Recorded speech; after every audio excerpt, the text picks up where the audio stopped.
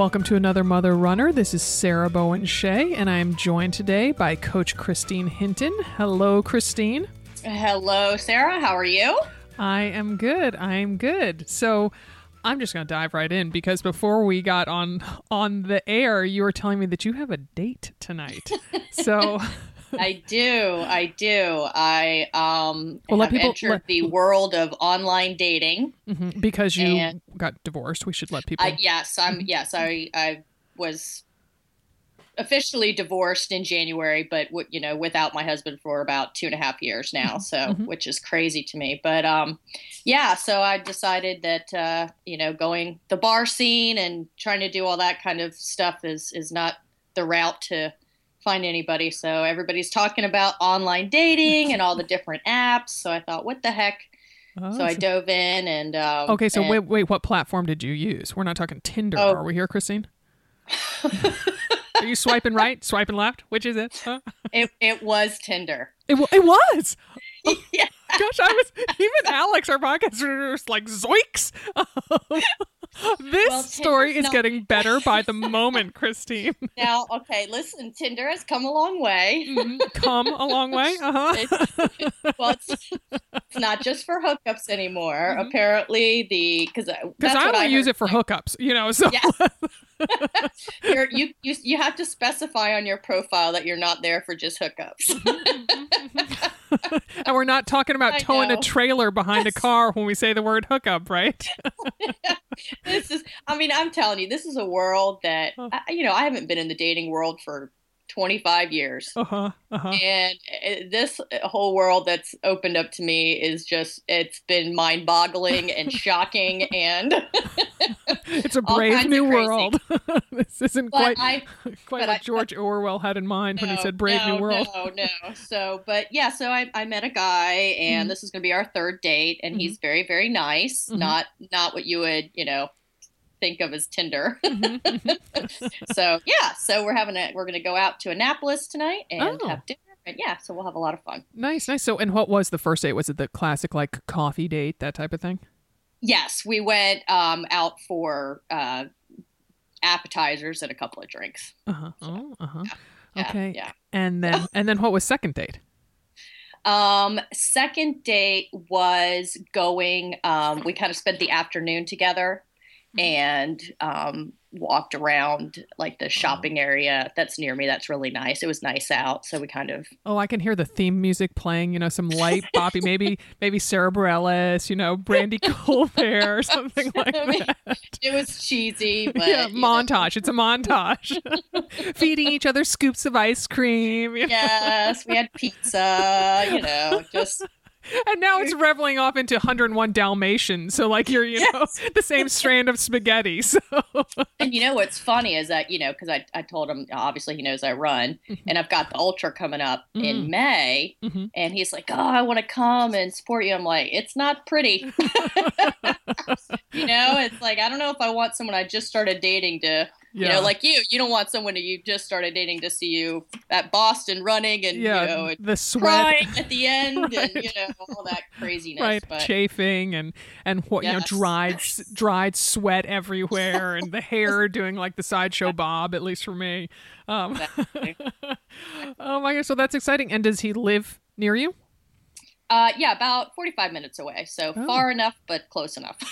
But that 45 minutes, sort of makes for, a sleepover, perhaps making sense one time. Okay, let's change the subject now. That's so funny. I have to say that, speaking of sleepover, so Alex, the podcast producer, was here already for one podcast, and then tomorrow morning we're recording another podcast, and he, by Portland standards, lives far away. It's like on traffic. Sometimes it can take him like half an hour to get here. And we record in the guest bedroom. He's like, oh, I should just stay over. There you go.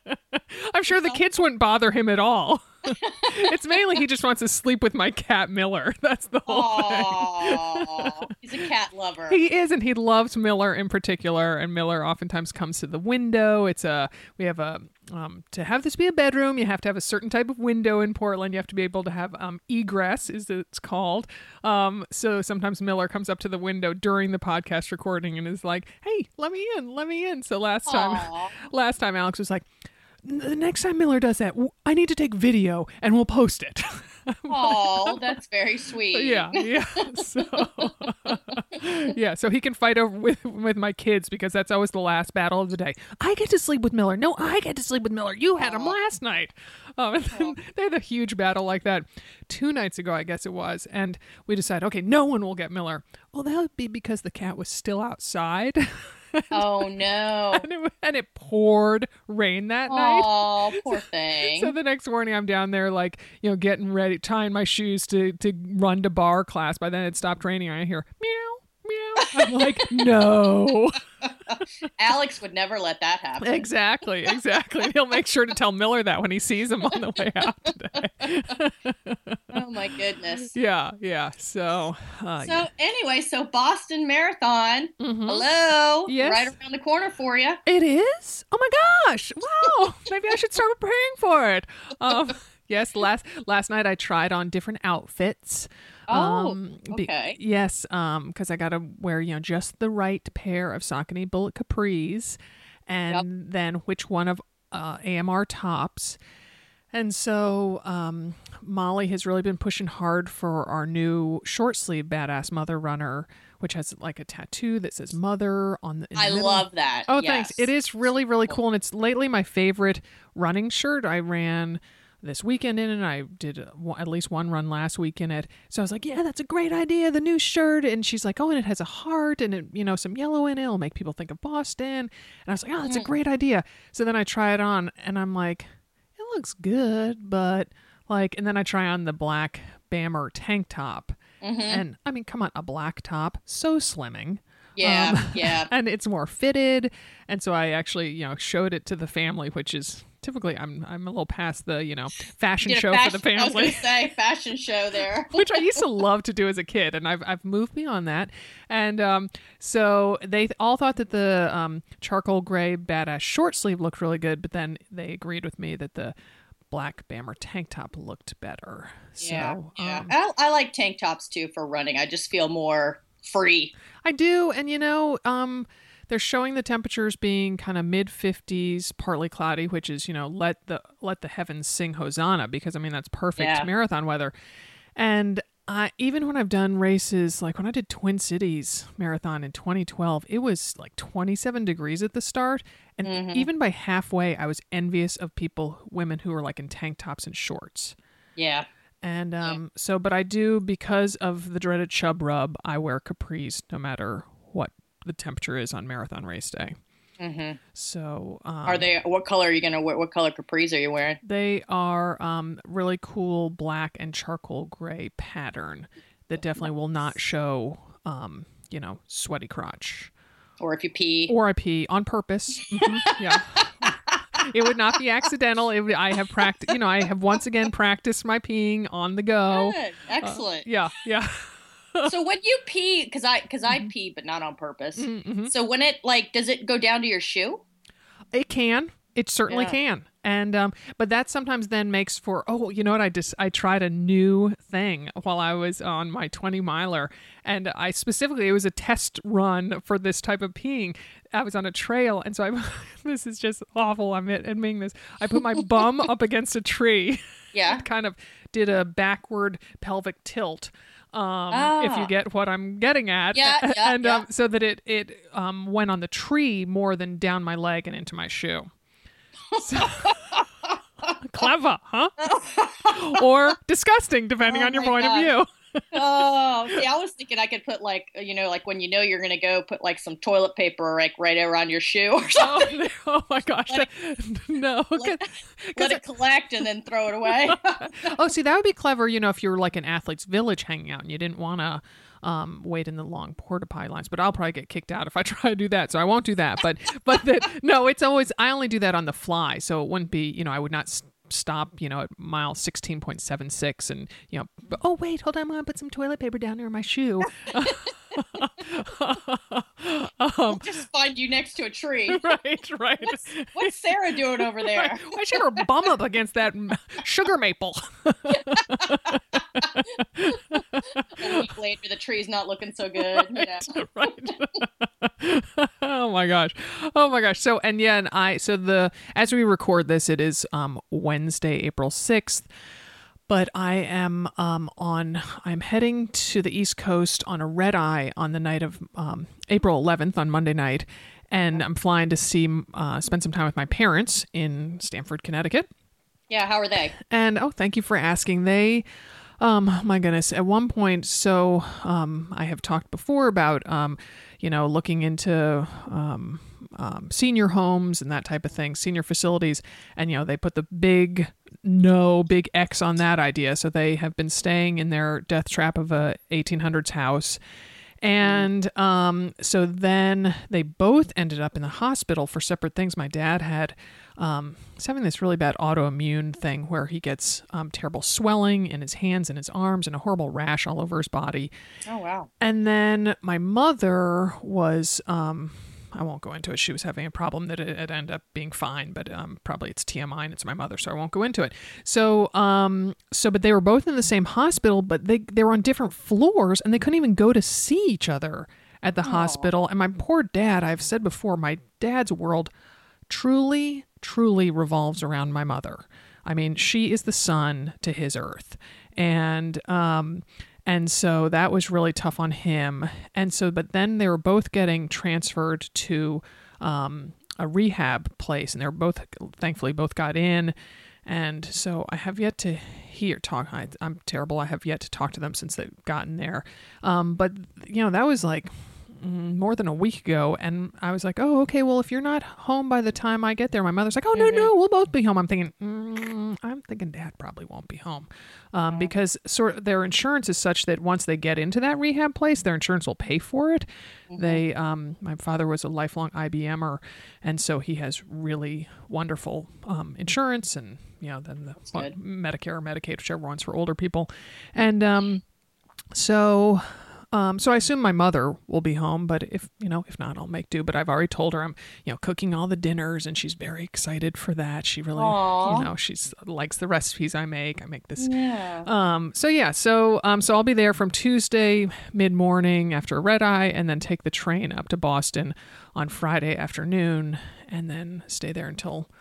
So how far from Boston are they? The Stamford, Connecticut is, if you can visualize what Connecticut looks like, Stamford is down in that little tail that is tucked in below New York. So they're at the very opposite end where Massachusetts and Boston are. Okay. So it's on the train. There's a train station in Stamford, and it's about a little over a 3-hour train. I did not pay for the Acela.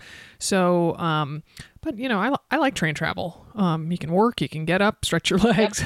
It's not bad. No, it's not. It's not. So, being able to plug in. I always also like checking people out on trains. I think I watched Strangers on a Train one too many times, that Alfred Hitchcock movie as a child. And Alex is even nodding. He's like, yeah, great. Who knows? I harken back to that when I buy train. And there might be some other marathoners, I know it's funny. I am a little verklempt that I will not be on the flight. Like the Alaska flights. I think Alaska only does the nonstops from Portland to Boston. And I mean, and they're only once a day. I mean, I bet the one on Friday, the 15th, is just going to be packed with Boston qualifiers. And I'm like, okay, I have to remember to wear my jacket from the 2012 race, which I never wear. And I don't know if you've seen any of this stuff on Twitter and Instagram, but the colors of the jacket. Why? Oh my gosh. I mean, I know that kind of minty, sherbety colors are, the Pantone colors of the year, but really, like, it looks like two after dinner mints that had a baby. Yeah. Did you see? I wrote a comment down on. Oh, you did? Oh, on the one where I compared it to Scully. From Monsters Inc. Yes. I was like, you just need to get a pair of mint track pants, and that was so funny. Look like you're back in the 80s. I know.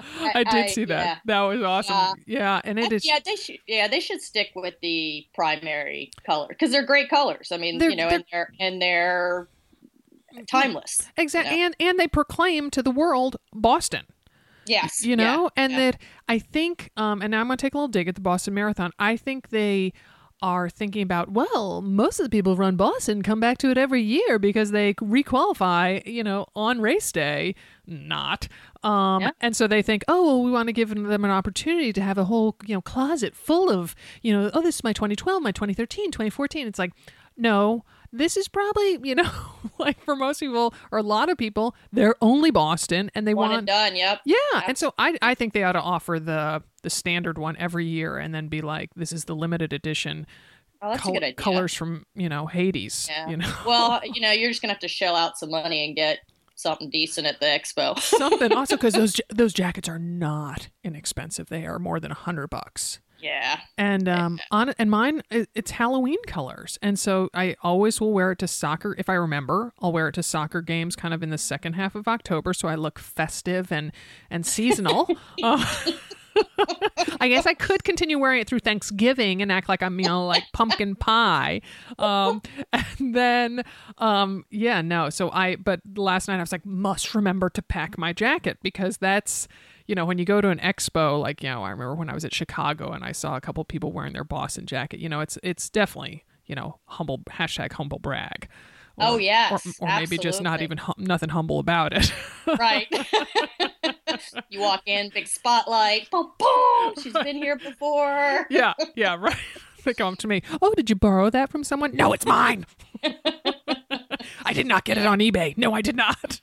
Yeah, I still wear mine. I mean, I did it in 2009, and I loved mine. Mine was the typical navy blue. And it's beautiful. Yeah, I still wear it. So yeah, all right, fine. Rub it in. I like my jacket. At the risk of sounding like Ed Sullivan, we have a really big show today. Was that a good imitation to people? I don't remember Ed Sullivan as real life, but so our guests are 3 mother runners who are poised to run the Boston Marathon as part of the Highlands Find Your Finish Line initiative. We handpicked these women for the project because they had run a marathon fast enough to qualify for the Boston Marathon, yet their time wasn't quite enough to get them into the race. So let me explain. Due to the high number of qualified applicants, to get a bib for the 2016 Boston Marathon, you had to qualify by more than 2 minutes and 28 seconds. So, oh my gosh, I mean, I think Crazy. Megan, the first gal we're talking to, she her time was she qualified by 2 minutes and 18 seconds. So she missed out by 10 seconds. So we'll talk to these 3 speedy women, as well as hear the stories of other mother runners via voice memos. And we will be joined by that runner, Megan, that I just mentioned. We'll be joined by her after this short break to hear from a sponsor. Stay with us. So now I'm joined in studio, which is my favorite thing to have a guest here with me, by Megan Hubler, a mom of 1 who lives in Portland, Oregon, here in Portland, and who works at a physical therapy clinic. Welcome to the studio, Megan. Thank you. This is exciting. I wish I was there with you guys. I know. I get to be in studio. I know. I'm like way across the other side of the country. I feel like I'm there with you in spirit, though. Oh, good. You are. You are for sure. So Megan, so you started running not until after the birth of your son. Is that right? Yeah, not any distance. Not any distance. Yeah, okay. Not much distance until after the birth of my son. Okay. So tell us a little bit about your running journey. Oh, let's see. Well, I realized the longer I ran, the more time I got to myself and the better I felt after I had my son. And I was dealing with some postpartum issues with him. And so the mileage just kept getting longer and longer. And then I started signing up for more races and mostly half marathons. Mm-hmm. And then after doing half marathons for a while, I thought I should step it up and try a marathon. But actually it was because of Sarah and Dimney's book that a friend of mine recommended to me. She said, you should read this book. It's great. It was, I was at a soccer game and she was a mom of 3 and she was also a runner. And she said, you should read this book. And it completely inspired me. I was like, okay, I'm signing up for Portland Marathon. I'm actually going to do this. Oh, it's so awesome. Yeah. That is awesome. Yeah. Yeah. It was really cool. And I was I did it and it was really good. And I ran it in a time faster than I thought I would. So I thought, hey, let's step this up even more. And that got me looking into Boston into the future, even though it seemed like it was impossible. Mm-hmm. But And that was 2012 that you ran That was Portland? 2012, yeah. And so then I signed up for Napa Valley that spring. So I took a month off and then started training again for Napa. And I took just about 15 minutes off my time between Portland and Napa. So I'm like, this is possible. Now I'm like 10 minutes from Boston. So So how many marathons have you completed? I've completed 4. So then when I was at Napa Valley, I saw a sign for Big Sur. And it was so beautiful. And I had cousins in Carmel, so I was familiar with the area. I'm like, that would be a great marathon. And so I got online and looked at it, and it was really hilly. Really hilly? Yes, really hilly. Really So hilly. Let's emphasize that again. Really Yes. hilly. So I'm going, should I try to step it up and speed up for Boston, or do something really beautiful that is a challenge in itself with the hills? And I went to register, I think the next year, and it was sold out. And I didn't realize, like, marathons sell out. You have to be on this. So then the next registration period, I remember I was out on the golf course and I'm trying to get reception. I'm holding my cell phone up, like, because I was like, I need to, the second it opens, I have to try to get into this. My husband's like, what are you doing? I'm like standing on this tee box, like, I gotta get reception. And I got into Big Sur. And then I started running with moms in the neighborhood and that went to my son's school because they were training for Eugene, which was 2 weeks after Big Sur. And they're the ones who talked me into, hey, why not try to Boston qualify at Eugene with us? We're all going to try to qualify for Boston. You should do it. Like, that is crazy. 2 weeks after Big Sur. So I didn't want to give up Big Sur, but I really, really wanted to try for Boston as well. And so I was like, okay, I'm going to do it. I'm just going to run Big Sur like it's a training run. So at like a pretty slow pace and just enjoy it and then try to go for it at Eugene. And crazy enough, I did. Wow. And it's a very different course. I mean, Eugene is almost completely flat. Yeah. It's a perfect race to try to qualify for Boston. It is. I mean, and the spirit of, I mean, it's Tracktown USA. It's just really, it's a running community that is, you can almost feel the history there. Absolutely. And so that in itself was really cool. I mean, what is the tagline? Running with champion or legends or something like that. It is for the... We have you seen our new, so we came out with because I'm going to be at Eugene Marathon. So I have, we have a tech tee that says Run Eugene, Many Green Miles. And then the hat is really cool. We have a trucker hat that on the back says, following in Pre's footsteps, because Steve Prefontaine, of course. Yep. So yeah. That's cool. So wow, and your legs were not toast after. No, I was, for those 2 weeks, I was doing like acupuncture and massage, and I had it all lined up, like ice baths and Epsom salt baths, and it was like I was in this zone. I'm like, don't talk to me, don't touch me, like just I wrap myself in a bubble because I can't be hurt. I really want to do this. And wow. And so you qualified for Boston on Mother's Day. right? And that was the other thing. It was Mother's Day. It was like, okay, everything. It was beautiful weather, and I had. So 2 of the girls I had trained with ended up dropping out due to injury prior. So only one of them ended up running with me. And then she got injured during the race. And actually I did too, but that didn't stop me. I was like, no, I can do this. I'm like dragging my leg. I'm like, I can do this. I'm watching my watch. I'm like, just, my coach's brain is like going like crazy right now. So Christine's literally holding her tongue. But when they say, I was like, okay, you know what? I'm so close. I am so close. I don't care if I can't run for like a month after this. And actually I couldn't for 6 weeks. I couldn't run after that. I had such a bad adductor strain in my leg, but I was like, it doesn't matter. I qualified.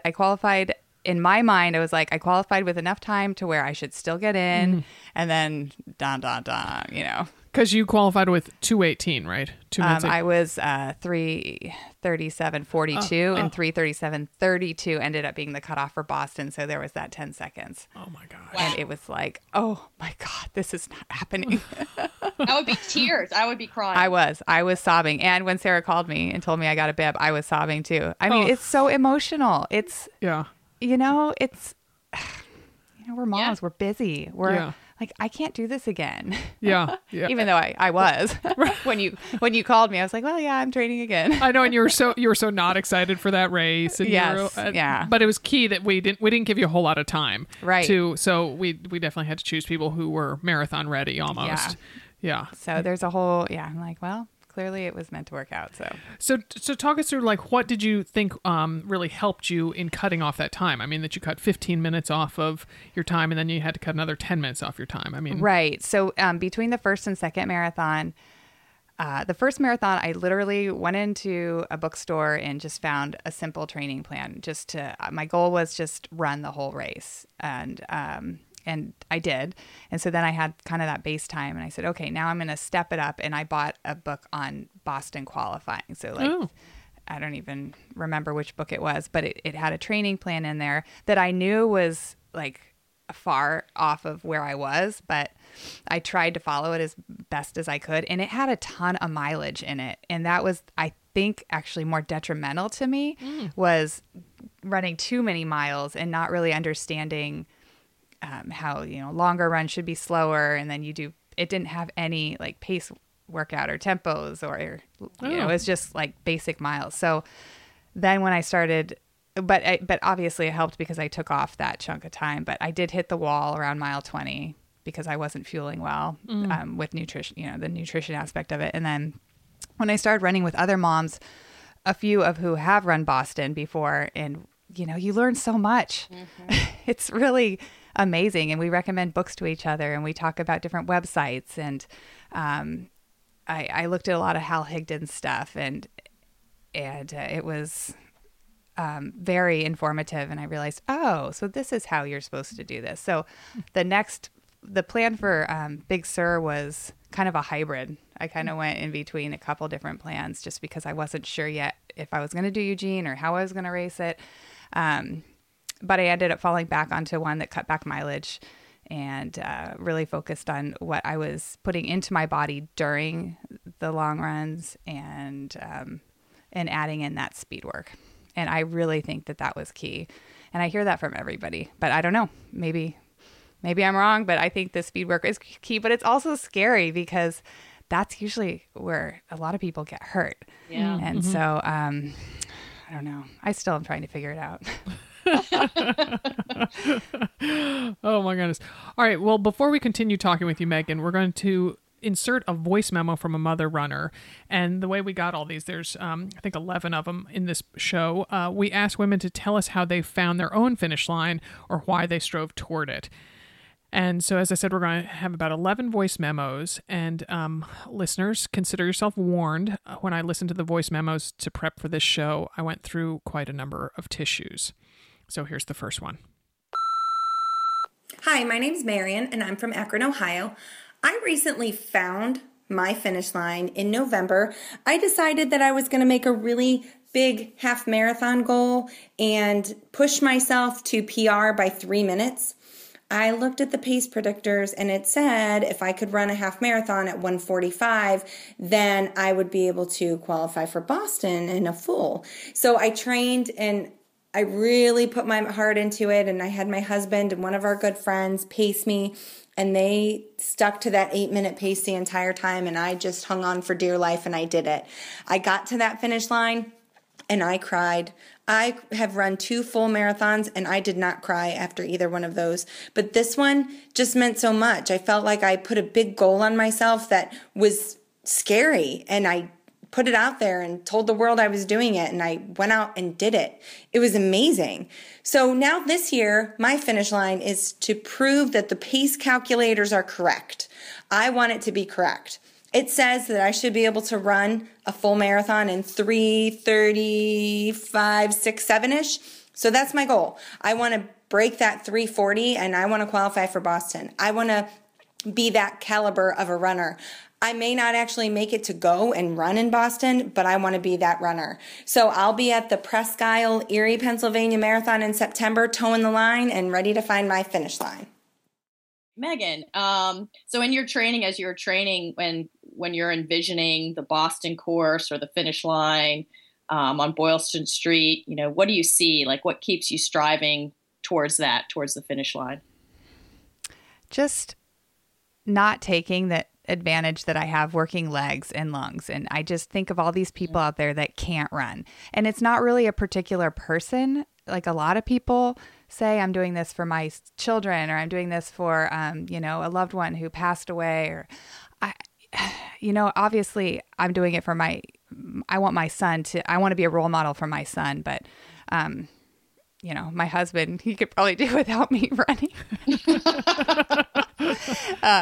No, he's a trooper, as families have to be supportive for distance runners, but it's really just everybody who can't run. I mean, I've got friends whose children have cystic fibrosis and they want to run so badly, they just can't. And, people who have severe injuries and they can't run, or they just don't have the support to do it. They don't have and a lot of people they could run, but they don't because they don't have that mental strength that it takes to train for a marathon, which is sad. But I don't know, I guess I'm kind of running for everybody who can't run, and just that's finding my finish line, is just saying, no, I am able to do this. I'm going to push myself and make it happen. And the rewards are amazing. So you see it as a gift. I do. It's definitely a gift. Absolutely. That's a good way of putting it. Megan, in an email, you've told me how much strength and friendship you draw from those moms, or gals, as I like you calling them, who you run with. So tell us a bit about them, please. Oh, man. They're like just amazing people. It's like having a best friend and a close family member and a counselor all in one. I think we learn so much from each other, and we sort through so many things with each other during our long runs, just outside of running in itself. I mean, we probably hardly ever talk about actual running. Yeah. Unless one of us is, nursing an injury or having stomach issues or something like that. But otherwise, it's just, I look forward to it so much. I mean, just this morning, it's like, I got to cram it in. both of us had to get to work, and then it's like, okay, can you meet real quick? We'll drop the kids at school, and then we could get in like 4, or I get a text last night at 2:00 or yesterday afternoon, 2:00. Hey, how many can you do? Maybe 6? Like, okay, let's try for 6. But I just really look forward to it. I need that every day. And I mean, I work in an office by myself, so I don't have many people to talk to throughout the day. So sometimes I feel kind of bad for my running partners because I'm just like, blah, blah, blah, blah, blah. But but we all come from different areas too. And one of them has 4 children, and she's like a PhD, and she works part-time. And her husband's always working. I mean, he works for Nike and he's gone a lot. And then the other, she's a physical therapist, and she works, 3 or 4 days a week, and has a couple kids. I only have 1 kid, but I'm juggling like a million things in my life right now. And we have our own company, but I also have a job in that company that I have to work, 30 to 40 hours a week sometimes. And I don't know, everything these women are amazing. I mean, women are amazing in general, but women who have families and careers are just an extra step up, I think. And, I don't know if I would continue running if I didn't have that support. But wait, you're moving soon, aren't you? You mentioned. I am. Yeah. So that's the other stressor in my life. We are building a house, actually. So, the whole thing was like, someday we'll find a piece of land and we won't have neighbors right behind us. But now I'm kind of realizing, I'm going to miss that, and just being able to meet with my friends and run whenever we can squeeze it in. And so that was the other thing. If I hadn't been running Boston this year, I don't know if I would be able to train again, because I really need them. And it's not that I can't make new running friends, but they're the ones I want right now in my life. And so, this is kind of our last little hurrah, because even though you say we'll meet for runs, I'm not like moving super, super far away, just to the other side of town. It's not going to be the same. Aww. It's just so hard. I know. Yeah. It's sad. Yeah. Very sad. Oh my goodness. All right. Well, not to cut you off, but here is another voice memo. Hi, it's Sarah calling from London, Ontario, Canada, with my Find Your Finish Line story. My finish line is seeing myself as the athlete that I am. Through this training cycle for my very first half marathon, a lot of things have helped me to find this finish line. It's the easy way my kids talk to their friends about their mom. and her upcoming half marathon.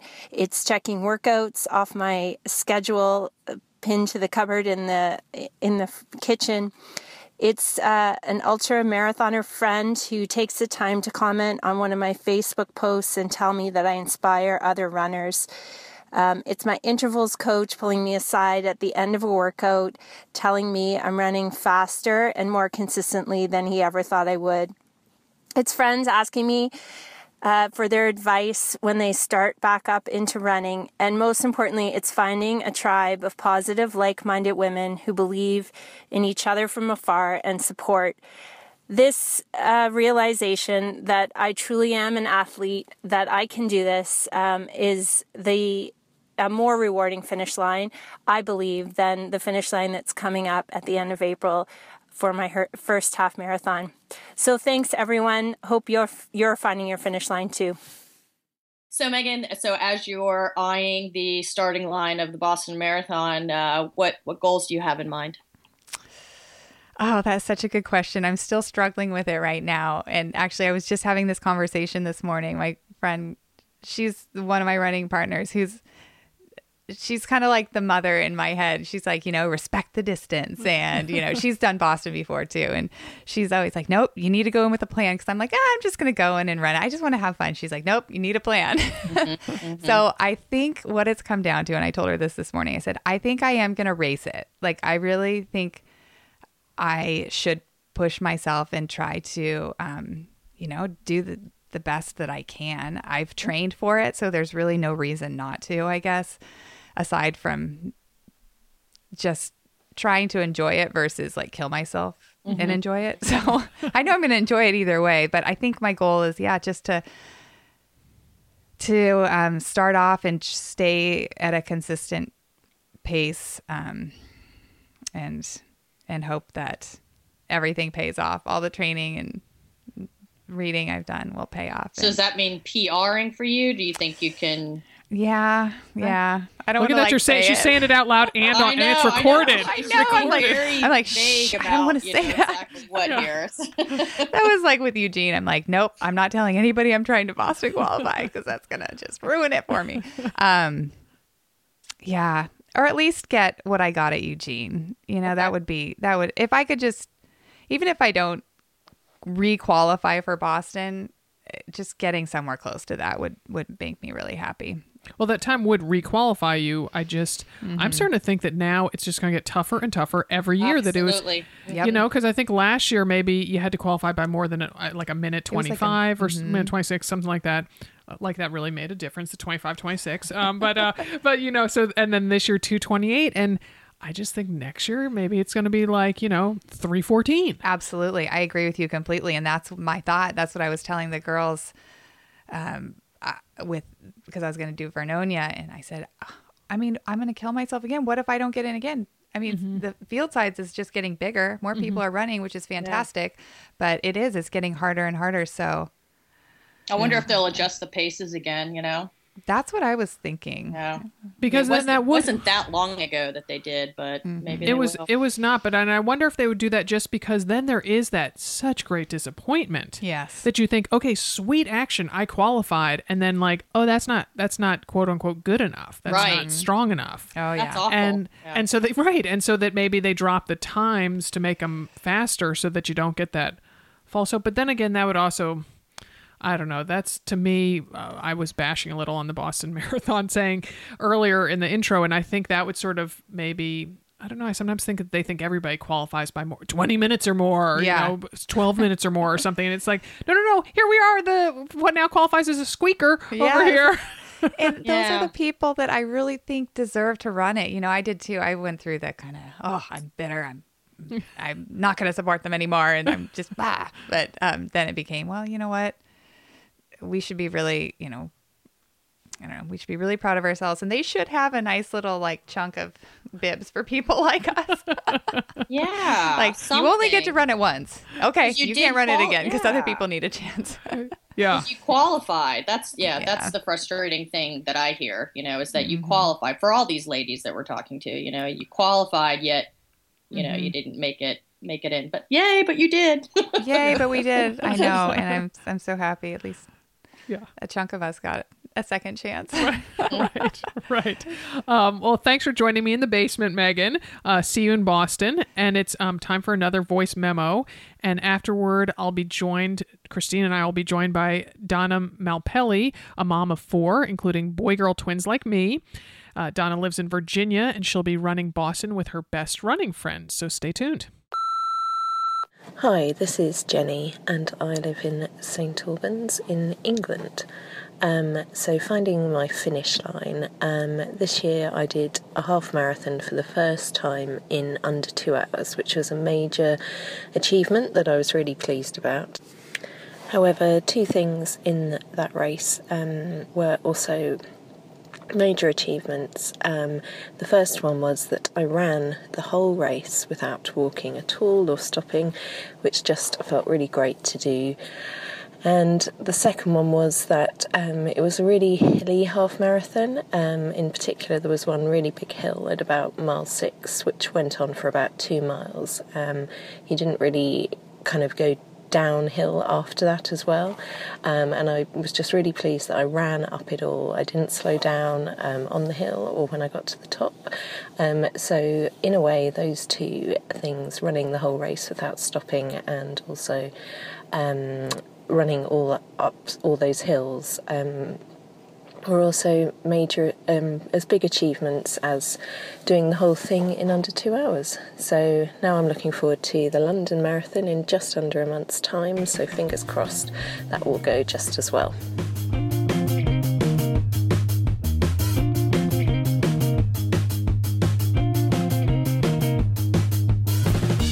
Welcome, Donna. It's great to talk to you again. Thanks. I'm so excited to be here.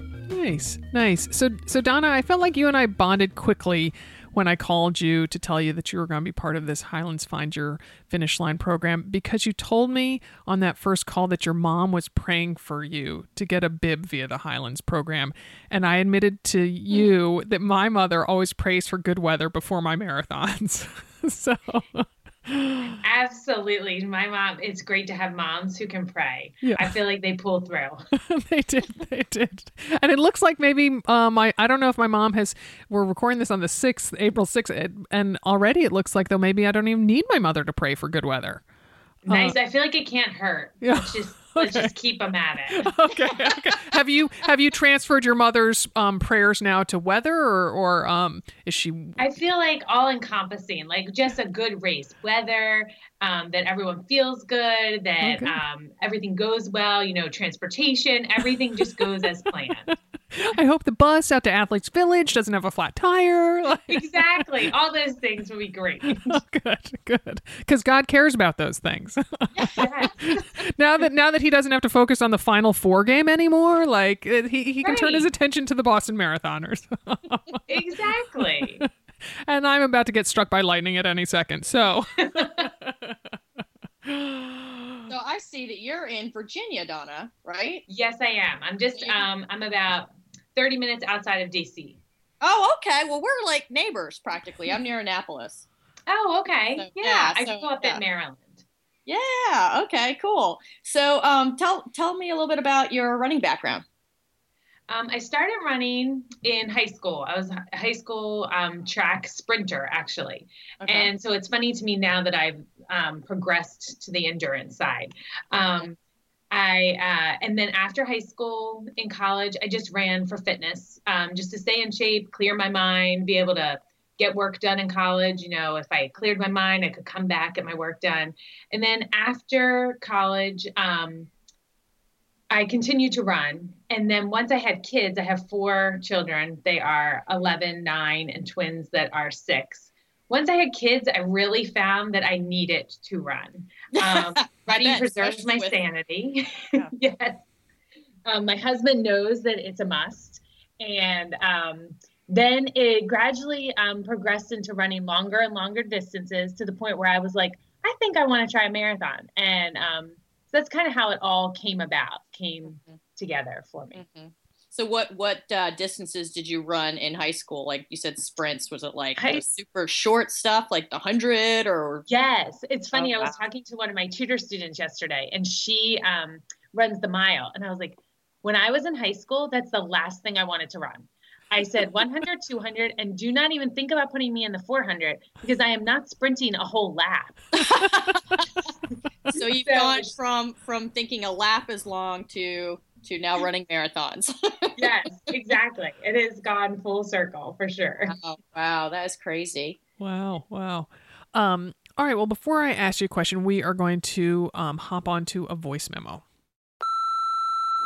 Hi, this is Becky in Garnet Valley, Pennsylvania, mom to 2 young boys, age 9 and 6. And I have to say I live in PA, but my heart is in New England, as that's where I was born and raised. But anyway, my finish line is to just run healthy and run strong. 2015 was a great year for my running journey. I completed my first half marathon and then went on to run 2 more, along with half a dozen or so 10Ks, and I loved every minute of it. Currently, though, because of a little mishap involving my pinky toe and then a procedure that I had to have done because, well, I was tired of a certain something happening, when I coughed, sneezed, laughed, tried to do a sprint workout or did a jumping jack, and you fellow mother runners out there know exactly what I'm talking about. So I had that taken care of, but it has sidelined me for a few more weeks, and I'm just aching to get back out there, and hopefully that'll begin on Mother's Day at the Delaware Running Festival, where I'm going to do a 4-person marathon relay. But my goal is just to run healthy, run strong, and no more mishaps. So there it is. Thanks, and wish me luck. Well, given that I love my best running friend, I really relate to your tale, Donna, of qualifying in the same race as your BRF, Jennifer. So tell us about that and how you were training with her for this Boston, even though you'd been shut out of a bib by a mere 20 seconds. Yes. Jennifer really has been an essential factor in getting me to Boston. When I started about 3 years ago running with her, we just were friends through the gym, and we started and she started teaching this class outside of the gym that was basically just a running class. And I'm always looking for like little groups to run with. So I started running with her, and she was always faster than me. So I was actually training for a marathon with someone else at the time. And every time I would run with my other friend, I would say, I ran with that girl Jen yesterday again. She's always faster than me. And it was miserable, but I kept coming back because I kept thinking, I really liked our conversations and I really liked our time together. And eventually I was running next to her. And so I always assumed for a long time that she was slowing down. And eventually she's like, I'm not slowing down. You are speeding up. You are getting faster, and I'm not doing anything different than I used to do. And so then it became like this accomplishment, like, wow, I actually can keep up with her. So then she had trained for a marathon, and I was running the half, the DC Rock and Roll, and I ran the first half with her because that's how that race starts. Everybody starts together. Mm-hmm. So I ran the first half with her, and her second half she was trying to qualify for Boston. She kind of fell apart in the second half, had a lot of nutritional issues. So when she was done, I was like, you know what this means? This means that we need to run a race together to qualify for Boston together. So after she got that's what it means. That's what it means. Yeah. She started thinking about it and she was like, I don't know, that race was miserable. It's terrible. So eventually we decided on Richmond, and we trained together for Richmond. I had an injury. I went out there. I thought really a month out, I thought, I don't even think I can run this race. And then we got closer and closer, and I had gone to physical therapy, and it really was getting better. It wasn't great, but it was better. And I still kept training because my physical therapist said, it's fine. You can run through this. You're not going to make it worse, but I just couldn't get my speed back. So then I decided I was going to run it with her, but we weren't necessarily going to run the race together. We were just going together. And I said, I just want to be able to do it. So as we were running that morning, I started running, and I said, my leg does not hurt. This is where my mom's prayers come in, I think. And a guy next to me said, isn't that great when that happens? I was like, well, it took a lot of work for this leg to not work. But yeah, it is great. So she had all intentions of leaving me. And so and it was fine. I was about to say that I think you made that sound more harsh than it really was. Yeah, exactly. It was fine. Like I said to her, you need to leave when you've decided that it's your time to keep going, to go faster. I don't know how long my leg is going to hold up. And we just kept sticking together. and it was working. And, halfway through the race, she was like, we're going to run this race together and we are going to qualify together. And I was like, I still in my head was like, I am not going to qualify. And so we got towards the end of the race and I said to her, I'm going to walk 1 minute every mile for the last 6. And she looked at me and said, I do not think that is a good idea, but if that is what you want to do, okay. So she kept running and I started walking my minute. I walked my first minute and I heard her voice in my head. And I thought, this is a terrible idea. So I start running again. I catch up with her. And at this point now I'm on like a mission. I have to qualify and I needed to come in faster than her because we were in different age brackets. Oh. So she said, okay, keep going. I can't go any faster than this. So I finished. She crossed the finish line less than a minute later. And I looked at her and I said, I missed qualifying. And she said, no, you qualified. And I was like, I did it. I was supposed to be 5 minutes faster. I was so delusional because, all the endorphins, you worked so hard that I really had changed the time in my head that I needed. Even though for, however many months it had been embedded in my head what time I needed. So then we were like, we celebrated and it was amazing. And then we go to register and she got to register the week earlier because she finished 5 minutes earlier than her qualifying time in the 5 minute window. So she got in. And then when I didn't, I was like, I can't believe this. So I was really crushed for a while, but we run together every Friday. So I thought, well, I'm going to keep running with her because that's what we do. We run together. So then when this opportunity came up and it was actually her friend that found it, and then she contacted me, it was just like, this is meant to be. This has got to be how I'm going to get to run Boston. This has to be how this was all supposed to play out. And it did. That's an awesome story. So cool. Yeah. Yeah. Super, super awesome story. And yeah, to be that close again, 20 seconds is just crazy. Yeah. And it was just such like, you work so hard to qualify. And I just felt like I never could imagine myself doing that again. Like the end of the race was like, I did it. And it was so, I just say it was miserable when I was done. I was so like, just done. And, there were parts of it that were great, but there were parts of it that were really, torturous. So I thought, I just can't imagine doing this again, but it was still on my list. Like, I've got to get to Boston, So with the phrase, find your finish line, what do you feel is your like own personal finish line? In all of this, like whole experience. I would say just that my finish line really is that I'm getting there, but to cross that line in Boston also is going to be an unbelievable accomplishment. I think just looking back, it's really kind of it's been like a marathon to get to this point. So it's really cool to be able to see everything that has happened and then to be able to actually get on that starting line on the 18th and start running it and be like, I'm actually doing this. Oh, go ahead. No, go ahead. I was going to say, is it your plan for you and Jennifer? Are you going to run it together? Are you going to run it separately? Yes, we are planning to run together. We do know that if there's a point where one of us thinks we are feeling good or the other one is not feeling good, we're very good about kind of pulling each other along in down parts of a race. And we usually alternate those points. So the other person can be like, come on. So we have all intentions of sticking together, but we would not be upset at one another if something happens and we need to split up. That's a good relationship. I was going to say, it sounds like the perfect running relationship. Yeah. Yeah. Yeah. All right. Well, let's hear from a voice memo, and it is I have to put in a plug that she's in Maryland, Christine. This next one. Hey. So yeah. Hi, this is Jen from Rockville, Maryland. When I recently found my finish line, it was a reminder that I'm stronger than I thought. I've been training for my half marathon since December, and I ran it on March 20th. I was hoping for the elusive sub 2 hour time. 12 days before the race, I was struck with the flu and in bed for 5 days. I ran the race anyway, and I'm happy to say that I ran a 1:59:13, which also is a 7-minute PR for me. Knowing that I am stronger than I thought has me in the right mindset and ready to start training for my fall marathon. So Donna, do you think you're going to cry when you cross the finish line in Boston? Oh, absolutely. I'll probably cry when I start. Then I'll pull it together and then I'll cry again.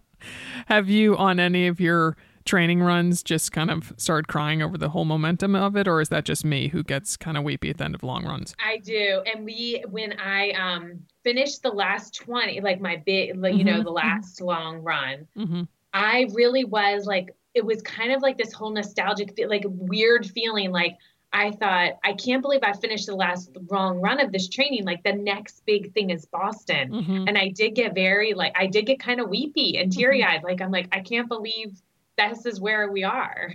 I got to say that I only did 120 for preparation because of my ankle, because of fracturing in 4 places on May 1st last year, and now having pins on one side and a plate on the other, and so it was the day before Easter, and we were up visiting relatives on the Olympic Peninsula, and which means nothing to you all who live on the East Coast. It's west of Seattle, and so I was running by myself. I was not with Molly, my best running friend, and I just started to actually sob at the end of my 20 miles. Aww. I mean, to just think of how far I've come, and I don't just mean the 20 miles. Because within the first minute of breaking my ankle, I thought, but I'm running Boston next year. This can't be happening. I qualified and I just timed it really well because it was 50 weeks before the marathon. Wow. Yeah. So, So and I mean, gosh, I have to tell you, Donna and Christine, you can echo this as well. I mean, there's no finish line like the finish line at Boston. Absolutely. And I mean, just the bleachers, and granted, I have not been there since the bombing, so I don't know how it's changed in that regard. But I mean, so 2012, I mean, it's just bleachers, filled bleachers. People are cheering for you. I mean, I honestly felt like Bono. Like that I'd walked out onto Madison Square Garden stage or, Shea Stadium or something. And I just, tried to whip up the crowd by, waving my arms to get them to cheer. And man, they were on demand cheering.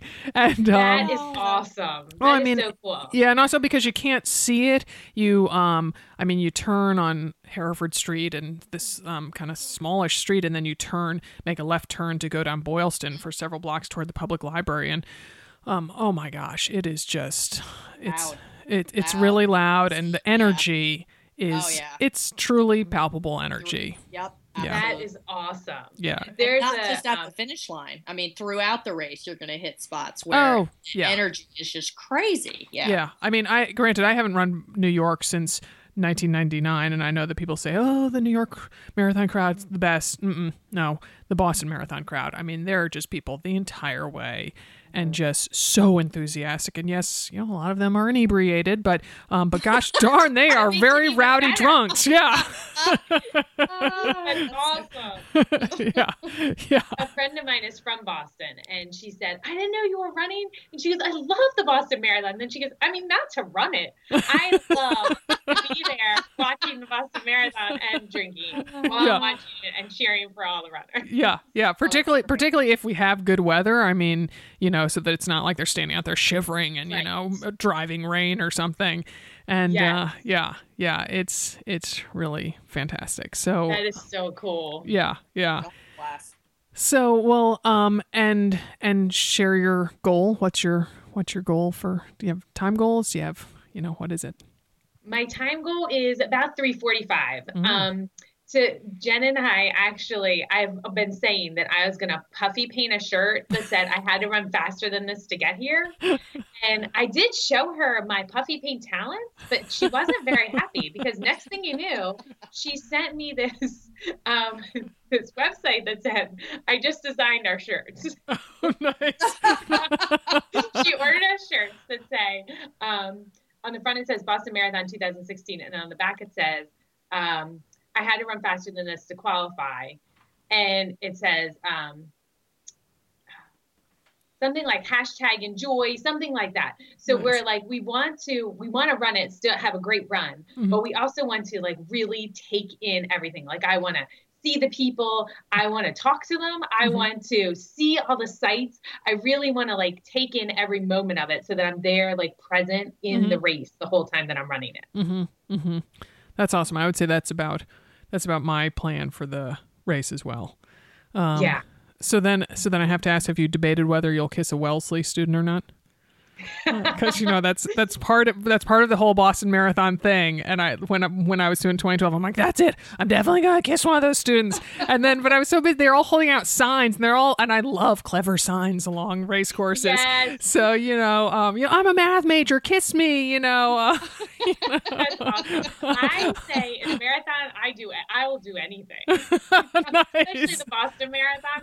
Well, the funny thing was, Jennifer and I kept joking. I kept saying, Sarah and I have texted back and forth, and I keep saying, yes, I will be there anytime. Like, I'm like, anything she says, I said, next thing you know, Jen, I'm going to be running the Boston Marathon naked. Like, I have no idea what I'm signing up for. She's like, no, it's going to be fine. My little puppet Donna on the weekend. Yes. I'm like, I'm in. I'll do it. Well, I think you're also about half my height, so we'll make a very good duo. So maybe I could even pretend to, put my hand up your back, and we can be a ventriloquist act. So we're gonna have a terrible time. I can tell already. Oh my gosh. I love it. It's gonna be awesome. Well, thank you so much for joining us, Donna. I look forward to sharing the Boston Marathon experience with you. And we're going to go to another voice memo, and then we'll be joined by our final Highlands Find Your Finish Line runner, Nicole Hart. Nicole is a military spouse in central Pennsylvania with 3 children. Nicole is a personal trainer who teaches several fitness classes a week. She qualified for Boston in her 8th marathon last spring. Hi, my name is Angela, and I live in Ringgold, Georgia, a small town just south of Chattanooga, Tennessee. I have 3 sons. Andrew is 10, Thomas is 6, and my middle son Benjamin is 8. When Benjamin was born, we learned that he has Down syndrome, and that has not been without its challenges. And I'm not going to lie to you and tell you that Benjamin is always my motivation for running. I usually run so that I can train for races, to get more bling to hang on my walls, and so that I can eat more food. But last spring, when I didn't get into the New York City Marathon for the 2nd year in a row, I began to look into charity options. I found a charity called Lumind Research Down Syndrome that specifically studies the link between Alzheimer's and Down syndrome. So I bit the bullet and decided to raise the money. And because of the overwhelming generosity of my friends and family who believed in the cause and who believed in me and who had been touched by Benjamin and his sweet heart and his perseverance, I raised $2,600 in an astounding 13 days. That really helped me in November when I hit that wall at mile 22, threw my arms around my husband's neck as he stood on the side of the road cheering for me, crying and telling him that everything hurt. And he told me, "You only have a few more miles to go. You can do this." I walked for a while and I was really mad. I was mad that I had gone out too fast. I was mad that everything hurt. I was mad that I wasn't enjoying myself. And then I decided that I really needed to run the rest of the race for my Benjamin and all the Benjamins who deserve a long and successful life. And also because I really wanted a sub 5:30, and if I really hauled butt, I could make it. So I ran like a woman possessed. My last mile was actually my fastest mile of the entire marathon. And I got my sub 5:30, and I raised the money for the Lumind Research Down Syndrome. And that was my personal finish line.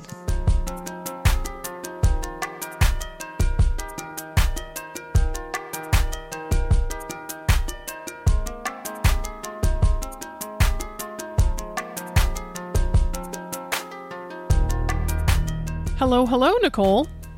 Hi, Sarah. Thanks for joining us. I'm glad to be here. Hi, Christina. Hey, Nicole. Sorry. How are you? Good. So, Nicole, tell us a little bit about how you started running and how you started doing marathoning. Well, to tell you the truth, I was not an athletic kid at all. I grew up in Canada, so the only sports that I participated in, believe it or not, were bowling. And I was even on a curling team in high school. You're if you know making this up just to be stereotypical, aren't you? So, I lived in Canada. Then I moved to the United States when I was 26. I took a nursing job there, and I met my husband.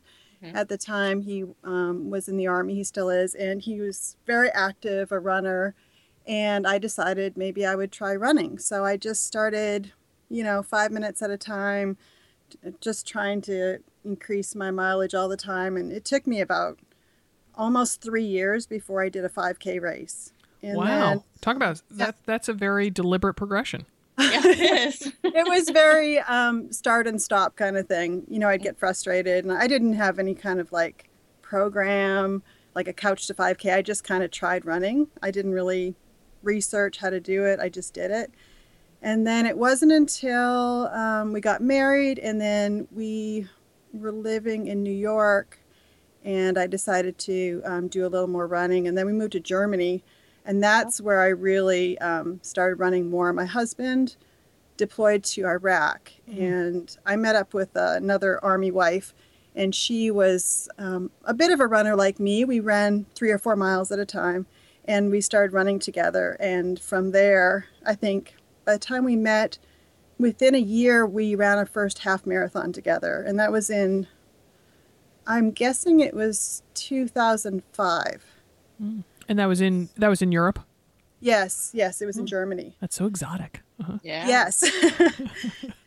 So that was a lot of fun. And then 2 years after that, I ran my first marathon, and that was the Zurich Marathon in Switzerland. Wow. Oh, nice. Yeah, so that was really fun. And after that, it just continued on from there. And so now I've run 7 marathons. Oh, okay. Oh, so Boston's going to be number 8. Yes. All right. Okay. And any other ones in Europe? Because those just sound like really fancy, and posh compared to, our American ones. Unfortunately, that's the only marathon I've done there. I got pregnant with my 3rd child right before we left Germany. So we did a lot of half marathons there, but that was about as exotic as it got. And then all the other ones were here in the States. I did... we lived in Virginia when I had my daughter, and for a while I just did halves. And then we moved to California, and I did the Nike Women's Marathon twice. Mm-hmm. And I did Napa Valley Marathon, which I loved. Yeah. And then, I have to think about every move that I've made. So then we moved here to Pennsylvania, and since then I've done Harrisburg, which is close by, a real local race for me. And then I did Philadelphia. And then New Jersey last year. Right, where you qualified. From Harrisburg to Zurich. Yes. Yeah, covered it all. The exotic life of Nicole Hart, yes. Exactly. Yeah. All right, well, we're going to take a quick pause for another voice memo. This is Jade from Fleming Island, Florida, and I found the finish line of my first marathon last fall in Key West, Florida. After a series of TMI issues, I was finishing my marathon much later in the day, and the weather was much hotter than anyone expected at about 95 degrees. The race staff had already started to take down the course markers, and about 18 of us found ourselves lost in the last mile and a half of our marathon. Luckily, I had my phone, and my husband had already finished, so I called him and pulled out the maps and found the finish line for myself, as well as about the 16 other people that were with me and following us, kind of lost through downtown Key West. Luckily, all of us finished our marathon upright and in good shape, and had lots of medical help there at the finish line to help us recover. Hopefully nobody else has that sort of issue with the end of their first marathon or first races, but I'm still proud to say that I found my strong and I found my finish line all at the same time. Run strong, Bammers. Okay, Nicole, so you told me you set your sights on qualifying for and running Boston because you wanted to show your young daughter what you could do. So I'd love to hear more about that and why in particular you feel you're proving something for your daughter. Why you singled out your daughter, not one of your other kids. Well, I think because when I was growing up, I had two sisters, and it was early 70s, so I didn't find that sports were necessarily encouraged a lot, especially in my family. My mom and dad were both not athletic as well, so it wasn't really expected for girls to necessarily be very athletic. And I think I want to really show my daughter that you don't have to do all the necessarily the girly things, that I want her to feel strong and powerful in her own right. And whether it's sports or not, I just want her to see that, her mom can do whatever she sets her mind to, setting a goal and working hard towards it. I think that's really important to inspiring girls, especially. Nice. Love that. Nice. Well, your answer actually leads perfectly into this voice memo. Hi ladies, this is Monica. I'm calling from New Jersey. I'm currently training for my 31st marathon, which will be the New Jersey Marathon in May. The motivation for finding my finish line has changed throughout the years, but I think currently my reasons for running races and getting to the finish lines are a few. Adding one more marathon to my list, adding one more medal to my kitchen wall where I proudly display my medals, pushing the limits, and showing my daughters that no matter where they are in life, they can pursue their loves and passions are proudly my main reasons. Thank you for your podcast. It's wonderful. Thanks, ladies. So in full disclosure, I want to admit that, Nicole, you and I are both coached by the talented and dear Brianna Bamer, and that you were also coached by Bree for your Boston qualifying marathon, which I was as well, and that I like to take a little credit maybe for urging you to hire Bree and to hire a coach. I felt that, from our friendship and keeping up with what you're doing, I knew you had good speed and were close to BQing, and I assured you that having a coach would make the crucial difference. So talk to us about what it's like to be coached, because I think some gals listening to the podcast might think a coach is something like other people have, but not them. Oh, absolutely. I resisted this for so long. And part of the reason is, and that I'm this way, I'm pretty thrifty myself, in that we bond over that as well. Spending money on myself like that seemed like such a luxury. And because I was a nurse in the past, and now I'm doing personal training and run coaching myself, and I really feel like I've really delved into the knowledge of running, and I feel like I know a lot about it. And I kept on thinking, why would I have to hire someone? I can just figure it out myself. But the thing for me was, and I didn't know until I started working with Bree, is that I was really underestimating myself. And I was not pushing myself anywhere close to where I should have been. I think I just would back away from setting lofty goals. And it wasn't only her training plan that she gave me and the workouts, it was her encouragement, and her optimism is just incredible. And she would tell me these things, and I would start to believe them. And I'm a rule follower, so if she gave me this workout and she said, "You're going to run this pace for 3 minutes," I'm like, of course I'm going to run that pace for 3 minutes, because Bree's going to be looking at my workout. And I just had to do it. I mean, there was no way I was going to back off of it, because I knew she was going to look at that Garmin file, and she'd see if I stopped my watch, or if I backed off of the pace. So she just has pushed me to the level that I never thought I would be at. It was just an incredible experience to work with her last spring or last winter. And now again, and she's even pushing me harder this time. I don't know about your workout, Sarah, but I know Boston's a tough course, but I've really noticed a difference in the type of workout she's given me this time. And I'm so glad to have her, because I don't have to, there's no thinking involved. I just get that training plan every week, and I look at it and I plan at what time I'm going to work out. And then I just go day by day, and I just do what she tells me. And then before I knew it was over, and here I am, like in the taper. Right. So in those more challenging workouts you were just talking about, as you were preparing, do you call up thoughts of Boston as you're working out, or do you have any kind of mantra or something that keeps you going strong through those workouts, those challenging workouts. Well, that's another thing that she's also helped me with a lot is the mental training.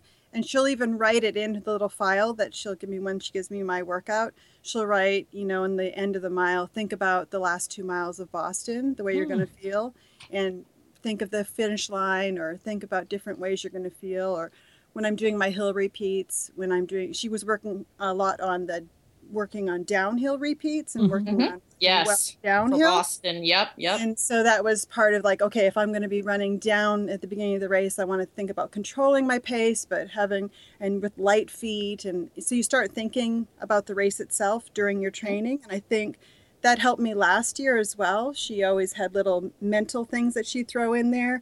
And I could bring that up on race day and say, remember when I did this workout, this is how I felt, and I pushed through it. And I think that's going to help me in my marathon as well. Awesome. So here's yet another voice memo. Hi, my name is Lisa, and I'm calling from the beautiful Caribbean island of Haiti. My motivation for running has always been about me. Running has always been something that I do for myself. I'm 41, and I've been running since I was 10. Over those 30 years, my running goals have evolved from running cross-country competitively as a Division III athlete, to qualifying for Boston, to running to keep me sane during stressful times, to training for an Ironman with my husband, to bonding with friends on the trails of the Oregon coast, to just having time to listen to podcasts, and to simply start the day with a few good sweaty miles and a clear head. Even though my goals have changed, there has been one constant in all of those miles, and that is that I was always doing it for me, because I love running. I do. I simply love running, and I do it for me. Thank you. So Nicole, from email or our Twitter exchanges or texts, it sounds to me like you and I have similar approaches to Boston, to run it and enjoy it rather than race it. Am I reading you correctly or no? Well, that's how I went into it, and Bree and I haven't actually talked about it though. And it's so funny because I thought about it just yesterday, and I thought, what is Bree going to want me to do?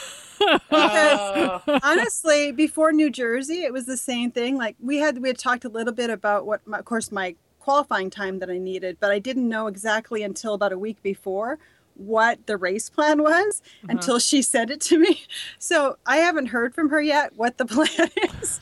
I mean, ideally, I really want to enjoy the day, but my training's been going really well. And I guess it depends on a lot of factors, obviously the weather and how I'm feeling that week leading up to it, if I'm rested and that kind of thing. So I honestly don't know. I definitely want to enjoy it. This may be my only time that I go to the Boston Marathon. So I want to make the most of it and I want to enjoy it. So I don't necessarily want to push all the way through it because I might not enjoy the experience enough. I mean, I don't believe that she'd ever really want me to requalify at this marathon, but, and I don't think I want to, but we'll see. It's unusual, but I really don't know what my plan is yet, other than just the enjoyment of the experience itself. You're so funny. I gotta say the exact same thing. I mean, I forget who I was talking to, and they were like, "Oh, so what are your goals?" And so I was saying that, and as I'm saying, I'm thinking, well, those are my goals. I'm not sure what Bree's goals for me are. It's so funny because we're both rule followers. It's like whatever Bree tells us to do, we're just gonna do it. Oh, I know. Please her. Those are the runners that coaches like the most. Well, that and positive attitude. Yeah, I get that. Yes, Bree tells me that a lot. Like, Sarah, you have such a positive attitude. That's that makes all the difference. And yeah. So Nicole, as you're going to be at the Boston Marathon and you're at the starting line and you're heading towards that finish line, what do you think you're going to find when you're at the finish line? And find can mean anything. What do you think is going to be there for you? Well, with this whole project with Find Your Finish Line, it's been kind of interesting because I don't know if I've ever gone into a race experience like this being so reflective. It was a good challenge for me. At first I was, kind of dreading a few of the challenges, thinking, oh, what am I going to come up with? but it's actually been a really good time to reflect on what this race is going to mean. And for me, I'm just looking at it as a celebration of where I've come as far as my fitness, my athletic ability. I mean, like I said, I wasn't an athlete growing up. I didn't come into running seriously until I was in my mid-30s. So honestly, 10 years ago, if you had told me that I was going to qualify for the Boston Marathon, I would have laughed and said, there's no way. So just to get my qualifying time, to get to that starting line, to cross that finish line is completely a victory, my own personal victory and my celebration. That's where I'm going to find it. That's awesome. Yeah, that's so awesome. That's so awesome. Fantastic.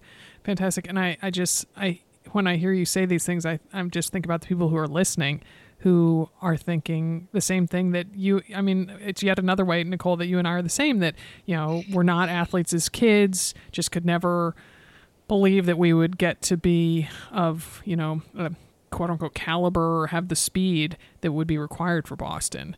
And, now we're both going to be there. And I just think that there's a lot of people listening who the same thing. They haven't been pushed hard enough or haven't been given the faith in themselves to really live up to their full potential. So, so, and I can't wait to see you in Boston and to hang out in Athletes Village with you, Nicole. So thank you so much for joining us. Well, thank you. Good luck. I'm excited. Awesome. Good luck, Nicole.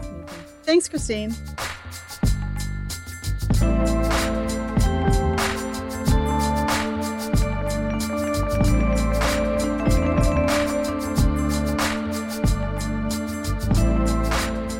All right, well, here's our final voice memo.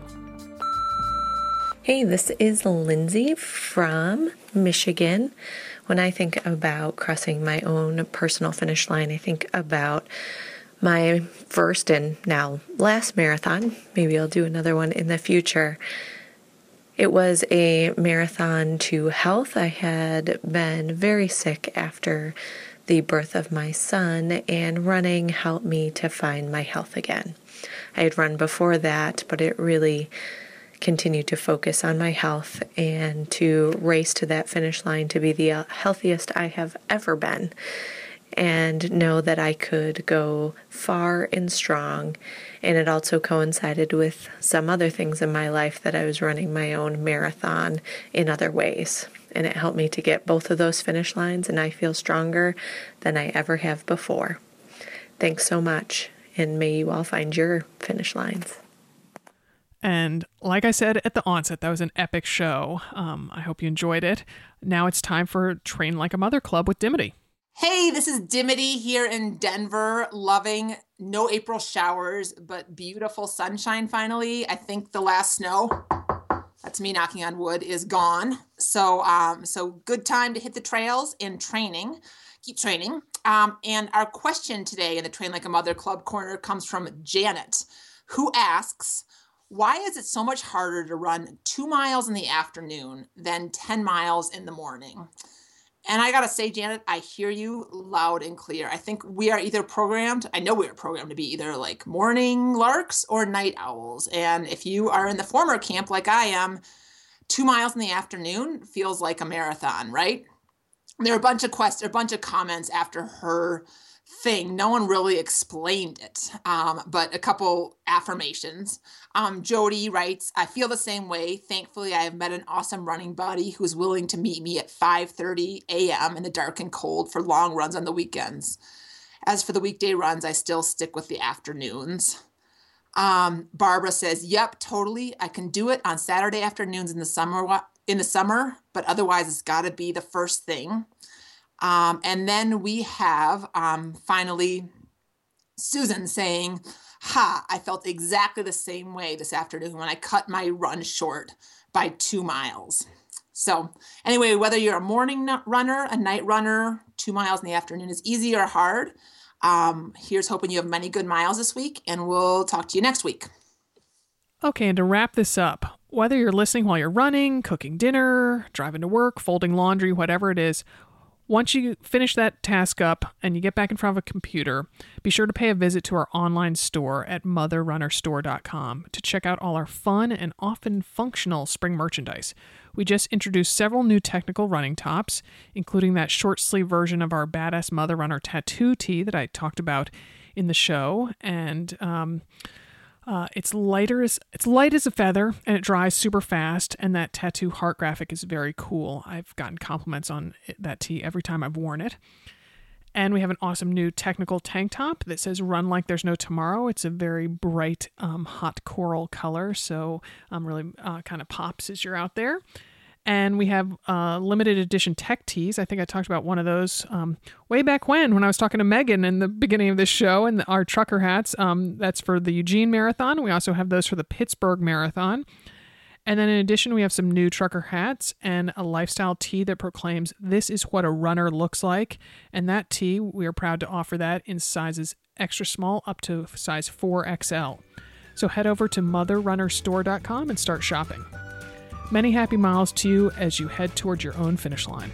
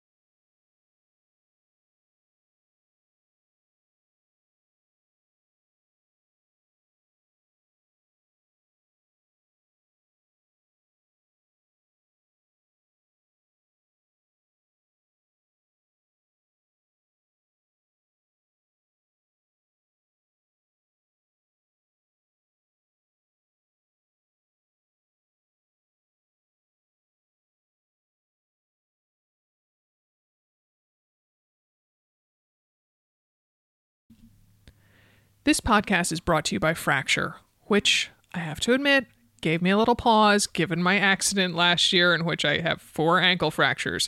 But Fracture is a photo decor company that is out to rescue your favorite images from the digital ether. They print your photos directly onto glass and add a laser-cut rigid backing, so they're ready to display right out of the box. They even include a wall anchor.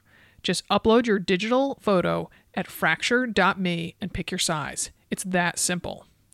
And Fracture comes with a 60-day happiness guarantee, so you're sure to love your order. Another final offer. So hold on. Also, Fracture is offering Another Mother Runner a free classic size. Sample code for all you AMR listeners is Mother Runner Podcast.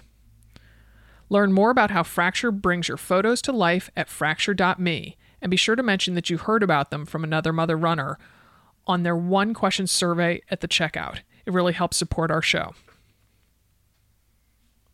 Okay, and then I need to, if you want, I can redo the whole thing again and then or do you just want me to do the extra tag at the end? Redo the whole thing again. Yeah, okay, yeah. With the new tag or the old tag? Well, the first tag or the second tag? Okay, all right. And the world is not coming to an end. That's the street, guys. No. Yeah. This podcast is brought to you by Fracture, which I will admit gave me pause, given that I fractured my ankle in 4 places last year. But no, we're not talking that type of fracture. Fracture is a home decor company that is out to rescue your favorite images from the digital ether. They print your photos directly onto glass and add a laser-cut rigid backing, so they're ready to display right out of the box. They even include a wall anchor. Just upload your digital photo at fracture.me and pick your size. It's that simple. Fracture comes with a 60-day happiness guarantee, so you're sure to love your order. Also, Fracture is offering Another Mother Runner a free classic size. Sample code for you Another Mother Runner listeners is Mother Runner Podcast. For more info and a discount off your first order, visit fractureme.com/podcast and click the Another Mother Runner option in their 1-question survey. It helps support the show. I'll try that one. Yeah. One more time. Okay. Yep. Messy spots. And I'm going to record it with the first ending, and then I'll just record the second ending as by itself. Yeah. Because I wasn't in love with the first one.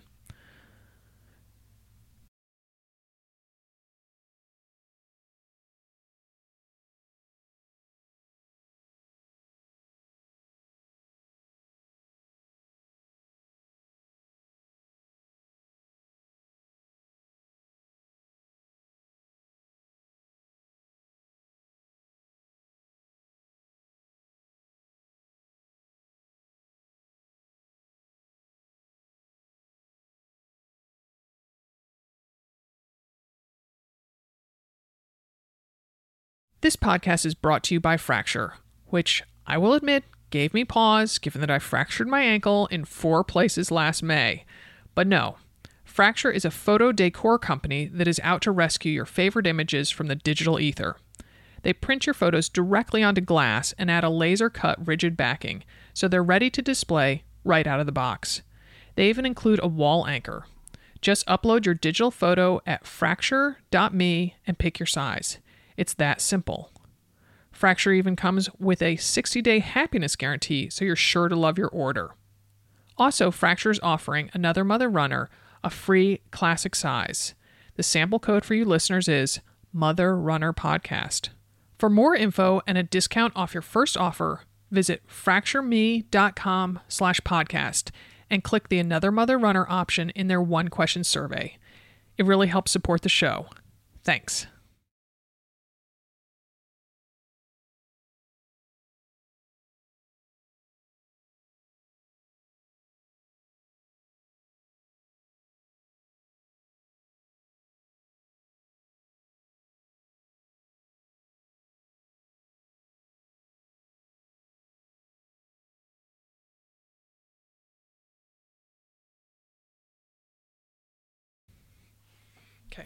Okay. And then let's see what see what Kevin had to say this time. Hold on. This is redoing the stamps? Mm-hmm. Okay, he says, your show has been included in Stamp.com's upcoming ACAST sponsorship flight. Please review the attached Stamps.com to see which copy you should record along with your show's promo code. He says he needs it by November 14th. Jeez. Yeah, I have no yesterday, idea right? where that was. Okay, so... Oh. Please read the...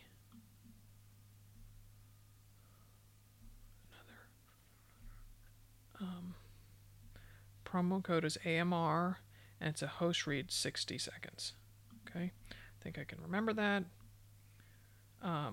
60 seconds. Okay, got it.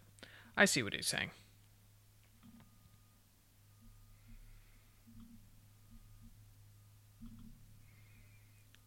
Oh, Jesus, make it be bigger, people.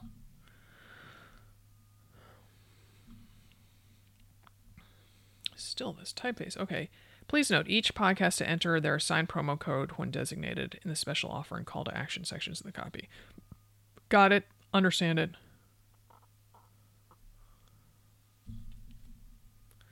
Okay.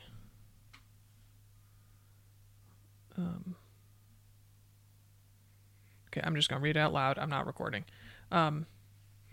Getting your mailing and shipping done can seem like a no-win situation. Going to the post office, takes up valuable time, or leasing a postage meter. It's expensive with multi-year commitments and hidden fees. Luckily, I know a better way. Stamps.com.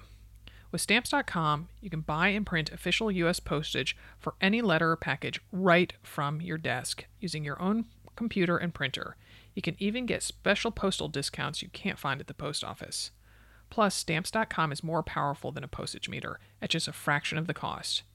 You can save at least 50% compared to a postage meter, and you'll avoid those time-consuming trips to the post office, not to mention the lines. Whoa. I really want you to try Stamps.com today. Right now, sign up for Stamps.com and use our promo code AMR for this special offer, a 4-week trial plus $110 bonus offer, including postage and a digital scale. Don't wait. Go to Stamps.com before you do anything else. Click on the microphone at the top of the homepage and type in AMR. That's Stamps.com. Enter AMR. It says verbatim. Yeah. Okay, I thought I did that well. I wish I'd been really recording it. Yeah. I got a distant recording. Right. Okay. Are we going to be bothered by the sounds and the fact that the ground is like, it's like we live in Oklahoma and it's fracking? I don't. I've been watching the meter when it happens, and I don't Okay. see like the sound. Oh, good. I go back and listen. Sometimes it might, but I don't. Do you want to put it on some paper so it doesn't get the recorder? Yeah. Well, the recorder has nothing to do with it. Oh, okay, good. Okay. the Okay. Oh, okay. All right. Okay. Which is why we need a shock mount. Yeah, we do. Mm-hmm. Yeah. Well, just send me a link and I'll buy one, or I'll give you the credit card and you can buy one. It's going to cost $4,000. Right. And it's going to be written out to my landlord. I mean, okay. Getting your mailing and shipping done can seem like a no-win situation.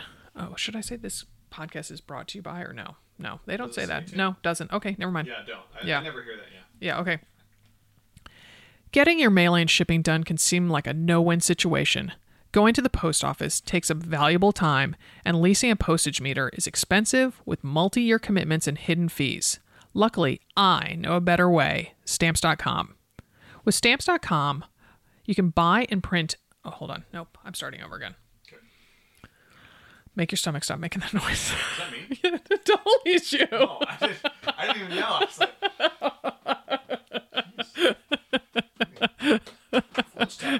Right. All right. I'm sorry. I don't know how to make it stop. If I stand up. Yeah, right. Shake it down. Tamp it down. Getting your mailing and shipping done can seem like a no-win situation. Going to the post office takes up valuable time. Leasing a postage meter is expensive with multi-year commitments and hidden fees. Luckily, I know a better way. Stamps.com. With Stamps.com, You buy and print official U.S. postage for any letter or package right from your desk using your own computer and printer. You even get special postage You even get special postage discounts you can't find at the post office. Plus, Stamps.com is more powerful than a postage meter at just a fraction of the cost. You can save at least 50% compared to a postage meter, and you'll avoid those time-consuming trips to the post office, not to mention the lines. Ugh! I really want you to try Stamps.com today. Right now, sign up for Stamps.com and use our promo code AMR for this special offer.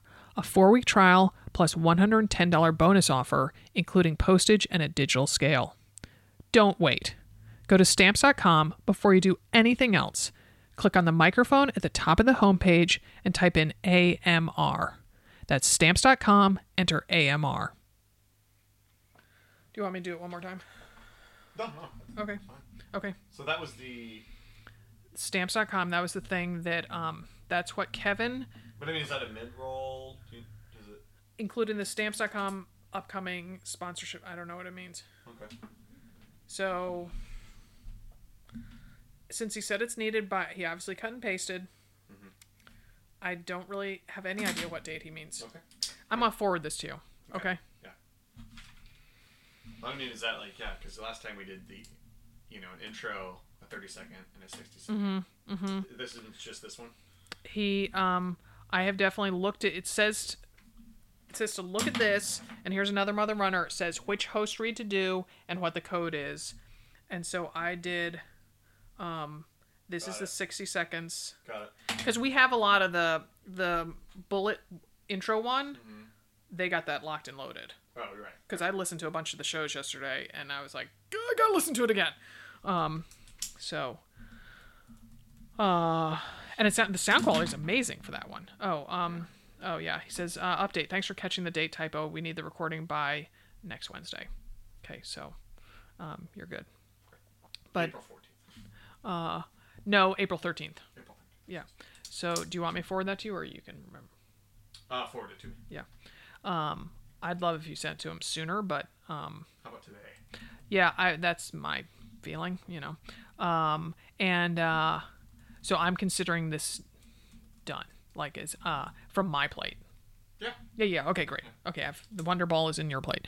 Okay, so now I'm going to call Dimity back.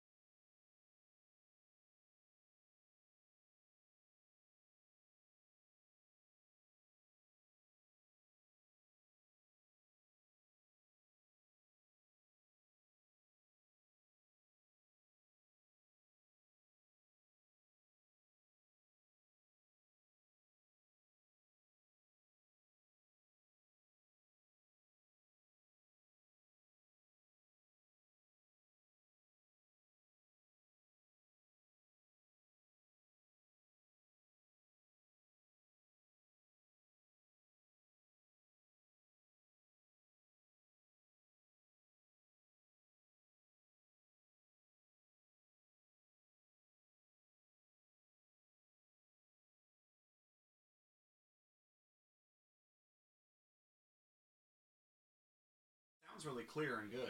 Mm-hmm. Yeah, but yeah, it's just faint. Yeah, I think so.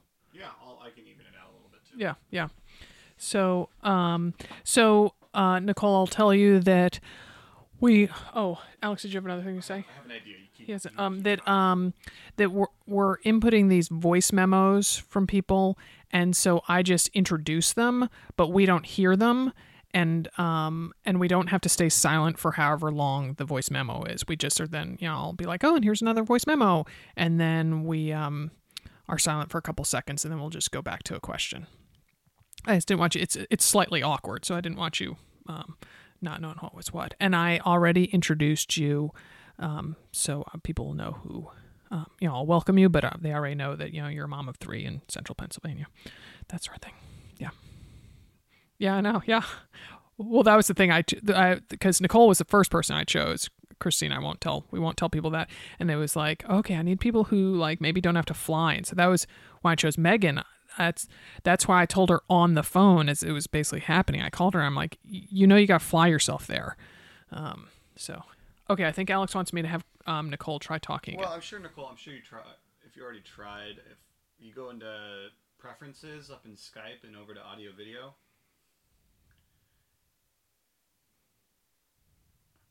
Try it in Skype. Go up to where it says Skype in the corner, preferences, and then go to audio video tab, and there's a little volume slider in the middle.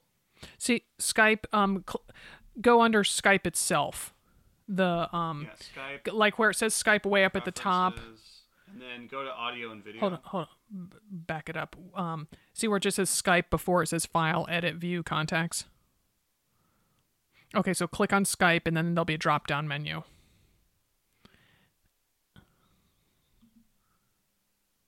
Do you see Preferences is the second one? Oh. Got it. Oh. Well, it might be an edit. Anywhere it says Preferences or Options should...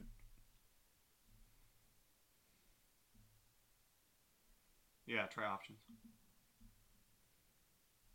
Mm-hmm.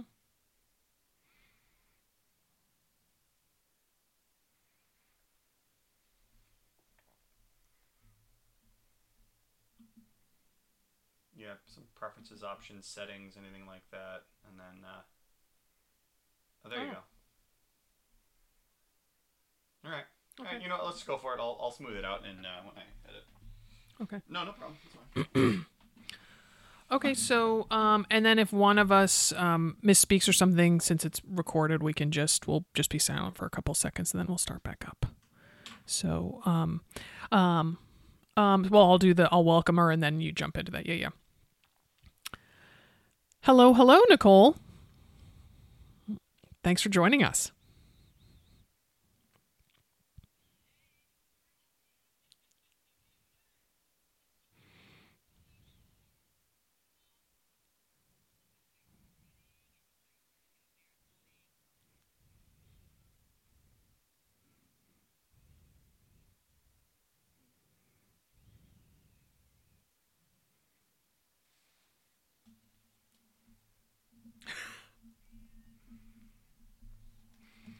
You're making this up just to be stereotypical, aren't you?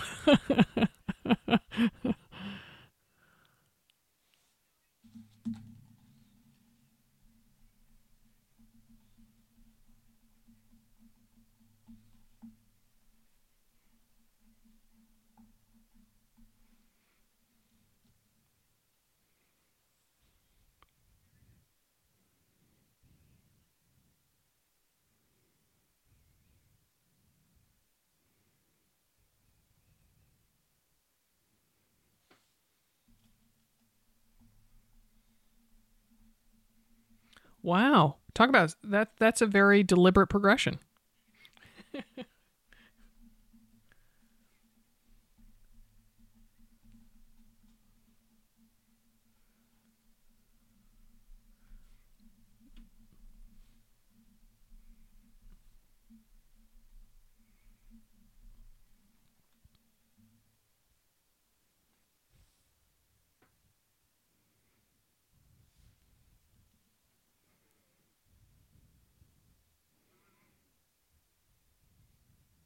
Mm.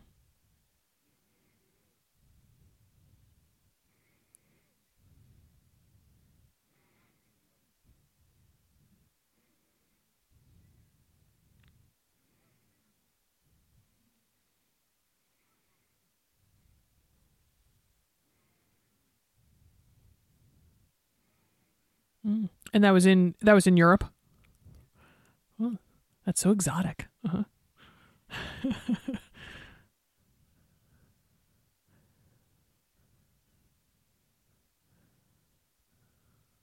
Wow.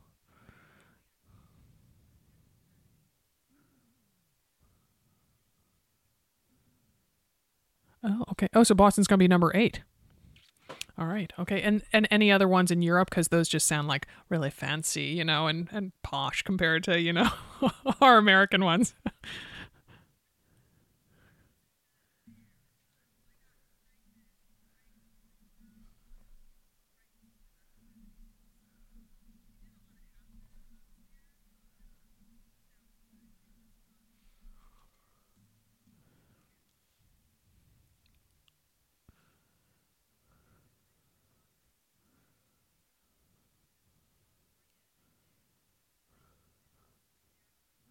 Mm-hmm. Mm. Yeah.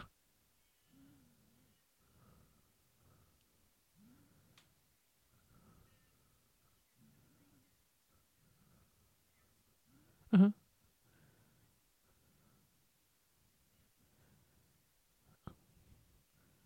Right. Right. Where he qualified. Yeah.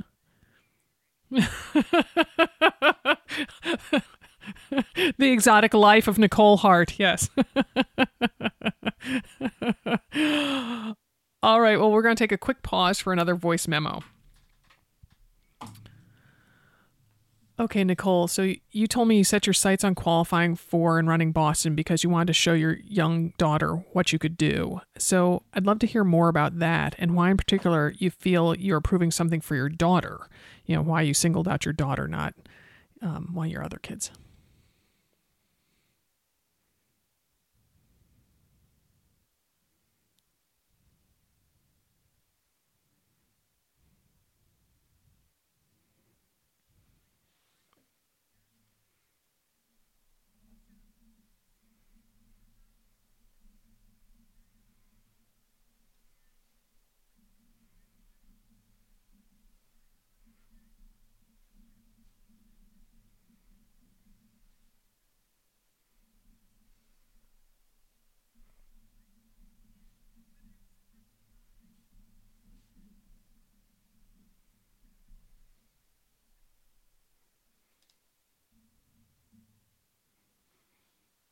Nice.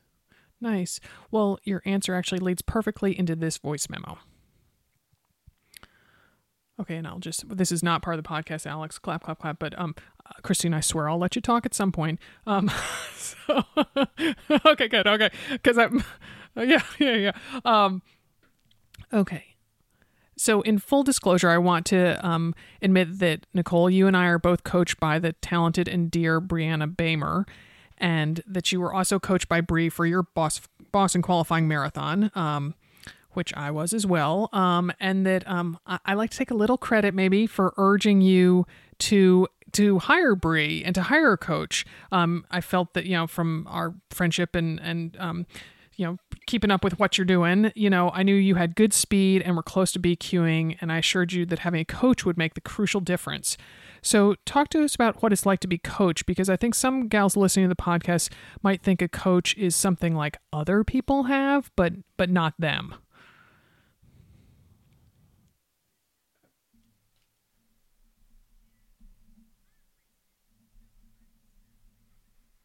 Mm-hmm. We bond over that as well.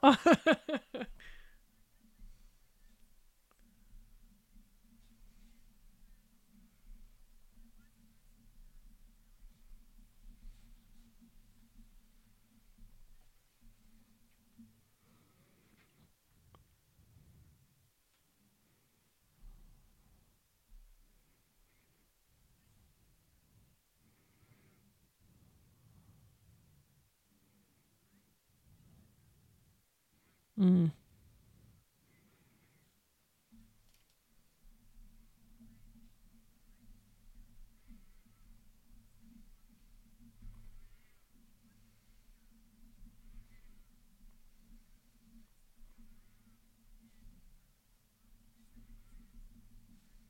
Mm-hmm.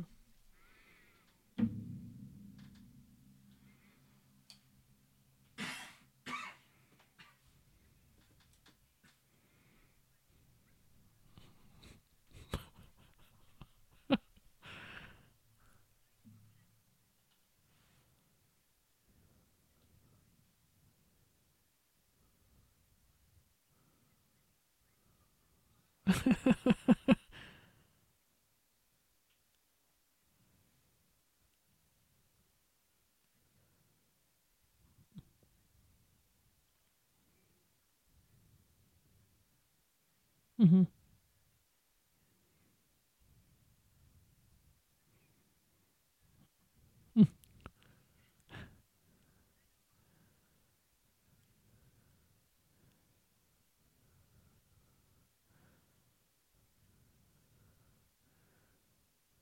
Mm-hmm.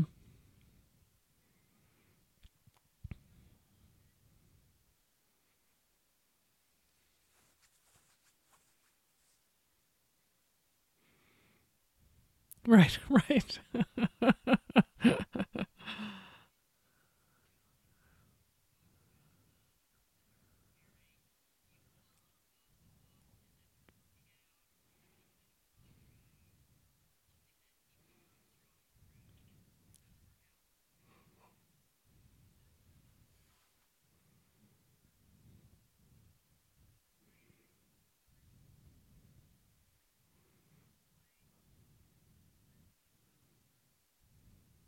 Mm.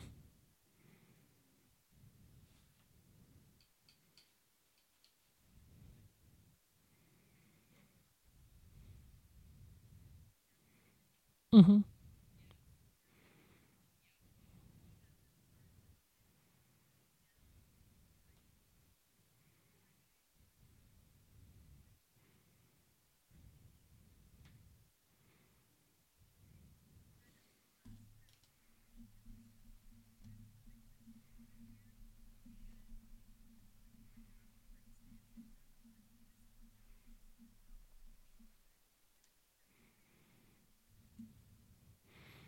Awesome, awesome.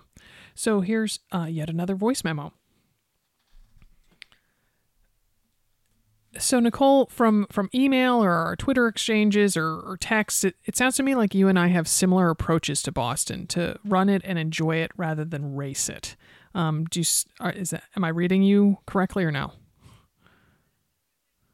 Oh.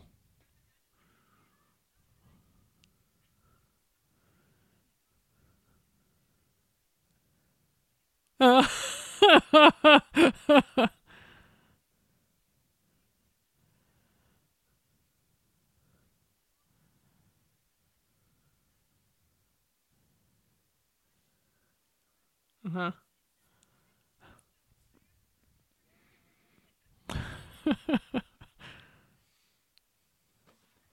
Yeah.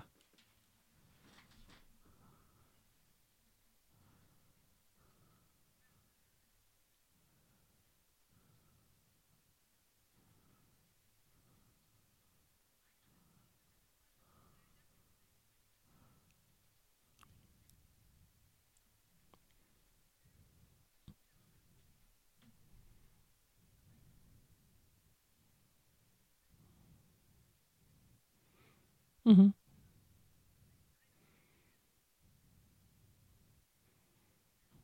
Mm-hmm.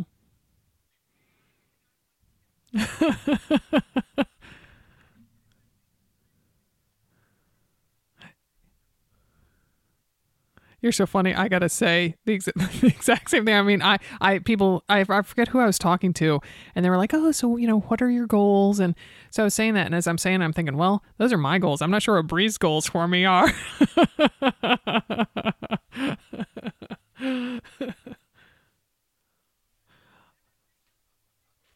Right? Oh, I know. Well, Oh, well, that and positive attitude. Yeah, I get that. Bree tells me that a lot. Like, Sarah, you have such a positive attitude. That's, that makes all the difference. And yeah.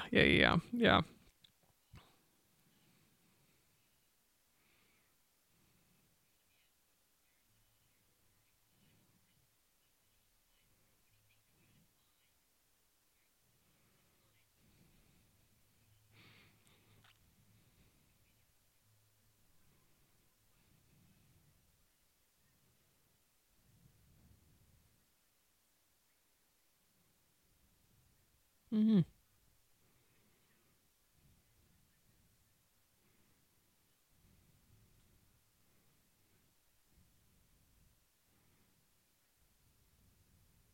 Mm.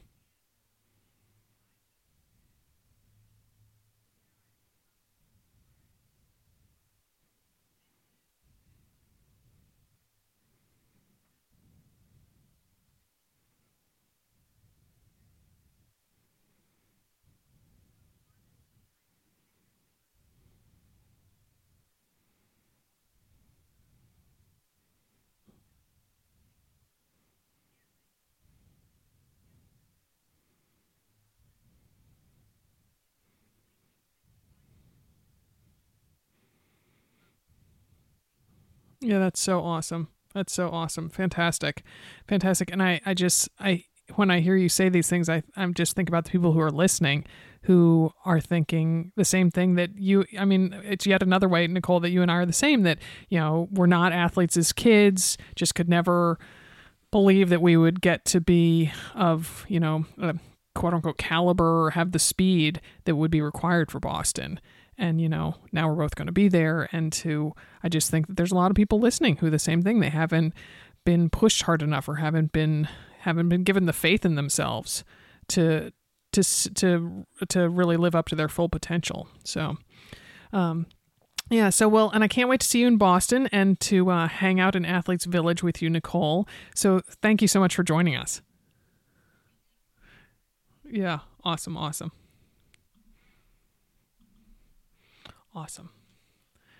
Thanks. That was fantastic, Nicole. Yeah. Yeah, right. Hop on the train. Yeah.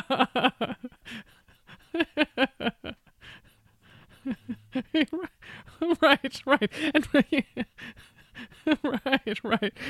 Awesome. So I will, actually both of you can hang up on me, because now I'm just going to go into my drivel about yet another voice memo and all that stuff. So thanks to, now we're not recording, but thank you sincerely to both of you for doing that. I think this is going to be a great show. I'm really excited for this. Yeah, I was at first I was kind of like, oh, okay, I'm going to do one just for Highlands. And now I'm like, oh, this is going to be an awesome show. Oh, good. All right. Well, I'll see you soon. And Christine, surprise us at the finish line. We'll give you a kiss as we go by. Bye. Yeah, that was great. They were like different, and awesome. I hate to say it, but I've been really wary of that you're cutting this out of Nicole, because she can be kind of Canadian. She's a little reserved, and I just was like, oh my God, like she's really speaking to a lot of women who are listening to this. So that was fantastic. So yeah. So make sure you cut that out.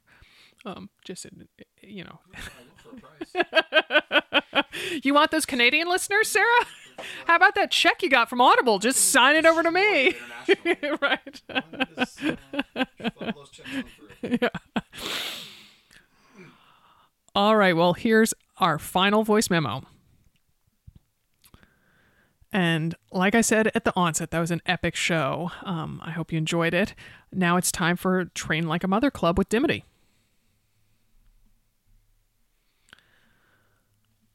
Okay, and to wrap this up, whether you're listening while you're running, cooking dinner, driving to work, folding laundry, whatever it is, once you finish that task up and you get back in front of a computer, be sure to pay a visit to our online store at motherrunnerstore.com to check out all our fun and often functional spring merchandise. We just introduced several new technical running tops, including that short sleeve version of our Badass Mother Runner tattoo tee that I talked about in the show, and It's light as a feather, and it dries super fast, and that tattoo heart graphic is very cool. I've gotten compliments on that tee every time I've worn it. And we have an awesome new technical tank top that says "Run Like There's No Tomorrow." It's a very bright, hot coral color, so really kind of pops as you're out there. And we have limited edition tech tees. I think I talked about one of those way back when I was talking to Megan in the beginning of this show, and our trucker hats. That's for the Eugene Marathon. We also have those for the Pittsburgh Marathon. And then in addition, we have some new trucker hats and a lifestyle tee that proclaims, "This is what a runner looks like." And that tee, we are proud to offer that in sizes extra small up to size 4XL. So head over to motherrunnerstore.com and start shopping. Many happy miles to you as you head towards your own finish line. Whoa! Lots of podcast recording today.